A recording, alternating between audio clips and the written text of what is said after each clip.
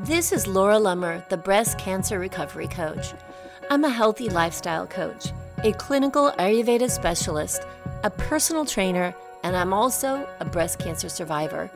In this podcast, we talk about healthy thinking and mindfulness practices, eating well, moving your body for health and longevity, and we'll also hear from other breast cancer survivors who have re-engaged with life and have incredible stories to share.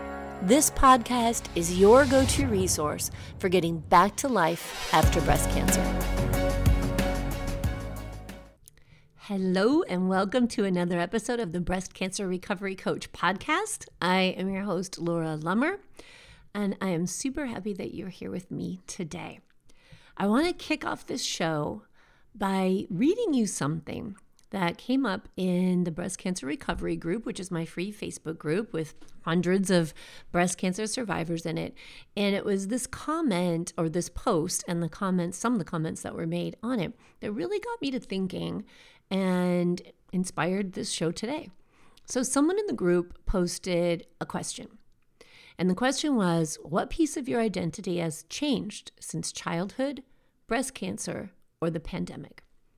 And I started reading the answers to it, and it made me feel so happy because that could go either way, right? And especially when you're asking someone, we've been through some heavy stuff, right? Breast cancer, the pandemic. There's been a lot of things that are since childhood. My God, that covers a long range of life.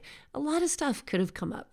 So I start reading these comments, and I'll share some with you. I won't share people's names, but I'll share some of the comments. One says, I appreciate music even more. It calms my soul. After breast cancer, the simple things. Daisies are my favorite. After all the years of beating up on my body and never thinking I was good enough, after cancer, I appreciate my body more than ever and that I'm worthy of self-care. My God, love this. I try to enjoy every day and not wish time away. It's like when kids are bigger or the weather is warmer or the next vacation, etc. I try to feel gratitude for my everyday life. I love this. It goes on. And there's so many beautiful insights here. And what really stood out to me was just the importance of the perspective.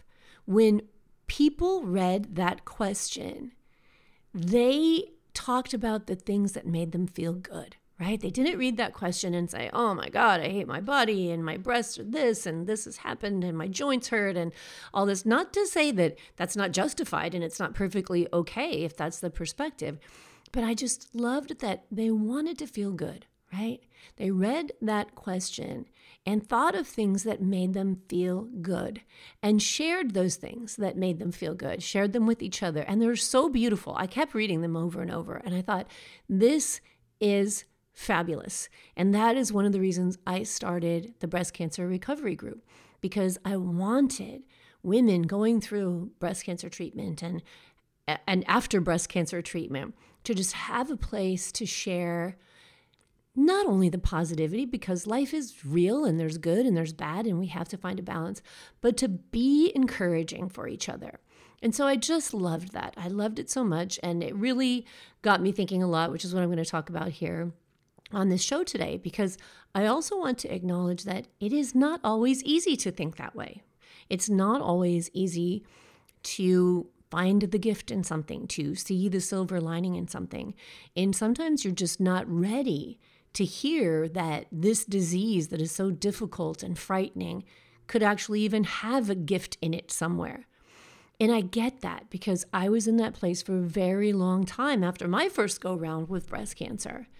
And it can be really tough. And that doesn't mean just when you're in treatment. And it doesn't mean just in the first couple months after treatment. It can take a while to work through this stuff, and that's okay. But one of the things that I love about the Breast Cancer Recovery Group is that the encouragement and the forward thinking can be a light at the end of the tunnel. It can give you hope that if you are in a tough spot, things can change and you can get to a place where you'll be able to think differently. And I think that's beautiful. You know, it's not for me to tell you that you have to look for the good. I will only ever ask you if you like the way you're feeling now. And if you don't, then just tuck that idea away, that idea that it could change, that you may be able to see some good. And then just let that marinate for a little bit. Keep it in the back of your mind, and when you're ready, it'll be there for you.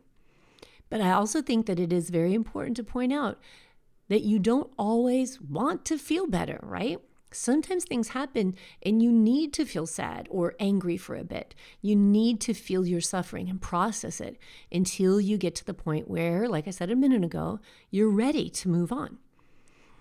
This makes me think of something that happened several years ago, and I was not feeling great after going through treatment. It was probably within the first year after I'd finished treatment, and I had read this article by a woman who practiced Buddhism. I can't remember who it was. I think she was a Buddhist nun, something like that. Anyway, she was writing about the importance of the words that we choose. And she suggested a simple exercise. And she said, notice when you use the phrase, I have to, as in, I have to go to work, I have to do the laundry. And see if you can practice replacing that phrase with, I get to. And I read that and I thought, that's really interesting. That's a really interesting and powerful exercise. And so I tried it, and it was powerful on many levels. And I often found myself actually feeling resistant to the idea of changing that phrase. I didn't want to tell myself I get to pay taxes, right? It didn't feel great. There were just some things in life that I'd always said, I have to do, right? I have to do this thing. And it didn't feel good. I wanted to resist it. It didn't feel good to say, I get to do this, until I could get to the point where I could find the gift in the things that I had often resisted, like paying taxes, right? So how do you get to that point? I had to start to think, well, I get to pay taxes because I have a good job or other financial abundance in my life. And for that, I'm grateful. And even now I say to myself, I get to go to the doctor today. And it brings up gratitude because that actually is a blessing, right? What if I didn't get to? What if I didn't have access to medical care that's saving my life? So when we change our thoughts and our words, that can change the way we feel. And it can change things that felt burdensome into actual blessings. And speaking of burdens, I want to touch on that for a minute. So if you're a regular listener, you know that we've been doing the 30-day minimalist game in the breast cancer recovery group this month. And I can tell you there are a lot of burdens being unloaded by some amazing women in this group. And it's been a really cool experience, not just to watch it, but to be doing it myself. And I've just heard so many positive feelings from women who are finding freedom in letting things go, in saying goodbye to things that they held on to from cancer treatment and even long before cancer treatment. So this game was something that I heard about from a podcast called The Minimalists. And I won't go into their story here, but I will post their website in the show notes for this episode.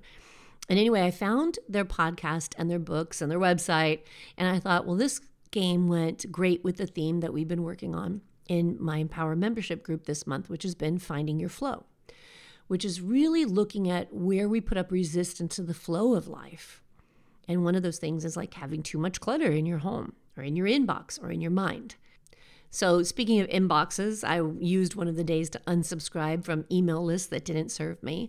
But fortunately, I decided to keep the Minimalists email, and I'm glad that I did, because one of the emails that came this week, or maybe it was the only one, I'm not even sure, had a quote in it that said, "A life without boundaries is a life without peace." And I thought that was so beautiful. And it made me think how deciding on the way we want our space and our life to be and taking action to create that is an amazingly healthy boundary. It's a way of establishing a standard of living that feels good to you. But it also reminded me of a question that came up in one of the recent Empower coaching calls. And one of my members wanted to know, how do you go with the flow and still maintain healthy boundaries? Because when we hear go with the flow, what do we think? Typically, we think about hippie stuff, right? It's like, oh yeah, go with the flow, go to a yoga class, right? Something like that. So I thought this was a great question because I know that so many of us, especially women, struggle with this very idea of healthy boundaries and how easy it could be to blur that line between how do you let things flow and have boundaries. Is we have a tendency to think of boundaries as walls or limits, right? We put up a boundary to keep things out. And yet there will be times when you think, well, I'll just go with the flow, and you allow something to happen that doesn't feel good, right? And then you think, I wish I hadn't done that. Like, it just doesn't feel good to do this or to accept this. Or on the flip side of that, to do something you don't really want to do because you feel guilty or bad or selfish. So then you end up giving of yourself beyond the boundary of what does feel right or what does feel healthy for you. And that is not a good place to be. It's not a good place because you're operating from a place of scarcity and fear. Fear that if you don't do this certain thing or you don't do what someone else expects, then they won't like you, or they'll get mad at you, or they'll think you look like a bitch. But then if you do it, you know it's not the right thing for you. It doesn't feel good. It's not the way you want to feel about it. And I want to offer that you feel that way because you are seeing the barrier and not the gift in having a healthy boundary. So it's like the difference between saying, I'm getting rid of stuff or I'm creating space in my life. And you can see when you say that how different those thoughts feel. One thought feels like, oh man, I'm getting rid of stuff. I'm losing stuff. I'm depriving myself. Whereas the other, I'm creating space, feels expansive and lovely. And the truth is that you can't allow the flow of life to reach its potential if you don't have healthy boundaries. And that may sound counterintuitive, but the reason is, just like when you have too much clutter in your life, physical clutter, there's no space for new things to be in their full glory, right? You can't come in and see this beautiful wall decor that you just hung and say, oh my gosh, that looks so beautiful there, because there's clutter all around it, right? It takes away from your space. So rather than finding yourself really loving and appreciating everything you have and appreciating the beauty in your home or the comfort of a perfectly fitting outfit, instead of that, you have to move past all the junk, or you even have a hard time finding your perfect jeans that you just know are in that closet somewhere, but where the hell are they? When you are without healthy boundaries, you allow everyone else's crap to spill into your life. You create emotional clutter and stress, and you have no space for yourself. No time to listen to what your intuition tells you need. No time to think about how you're talking to yourself, how you're treating yourself, how you're loving on yourself, how you're making healthy decisions to support the healing of your body and creating the feeling you want to have in this life. So that's why I like to look at clearing clutter and taking time to plan, not as a discipline or a restriction or a schedule that has to be adhered to, but as creating white space. Space in your life for the things you really enjoy and value. So rather than letting life fill up with so much stuff and so many obligations that you just want to sit down with a glass of wine and a box of chocolate and ignore it, having healthy boundaries, deciding on the time and space that's necessary for you to be in a good place and be able to take care of yourselves and others the way you want to, that is being open to the flow of life, right? It gives you space to decide if what life is throwing at you is something that fits with your life plan, or if life is handing you something that will potentially stop the flow of something even more amazing coming into your life. So let me circle back to that, remind you of that quote: a life without boundaries is a life without peace. If you want to feel at peace, you have to create that space to allow your brain to work and allow yourself time to listen to your thoughts. I want to share this excerpt with you from an article in the Scientific American. It's talking about research from the University of Southern California on the default mode network of our brain. And this is a quote. It says, "Downtime is an opportunity for the brain to make sense of what it has recently learned, to surface fundamental unresolved tensions in our lives, and to swivel its power of reflection away from the external world towards itself.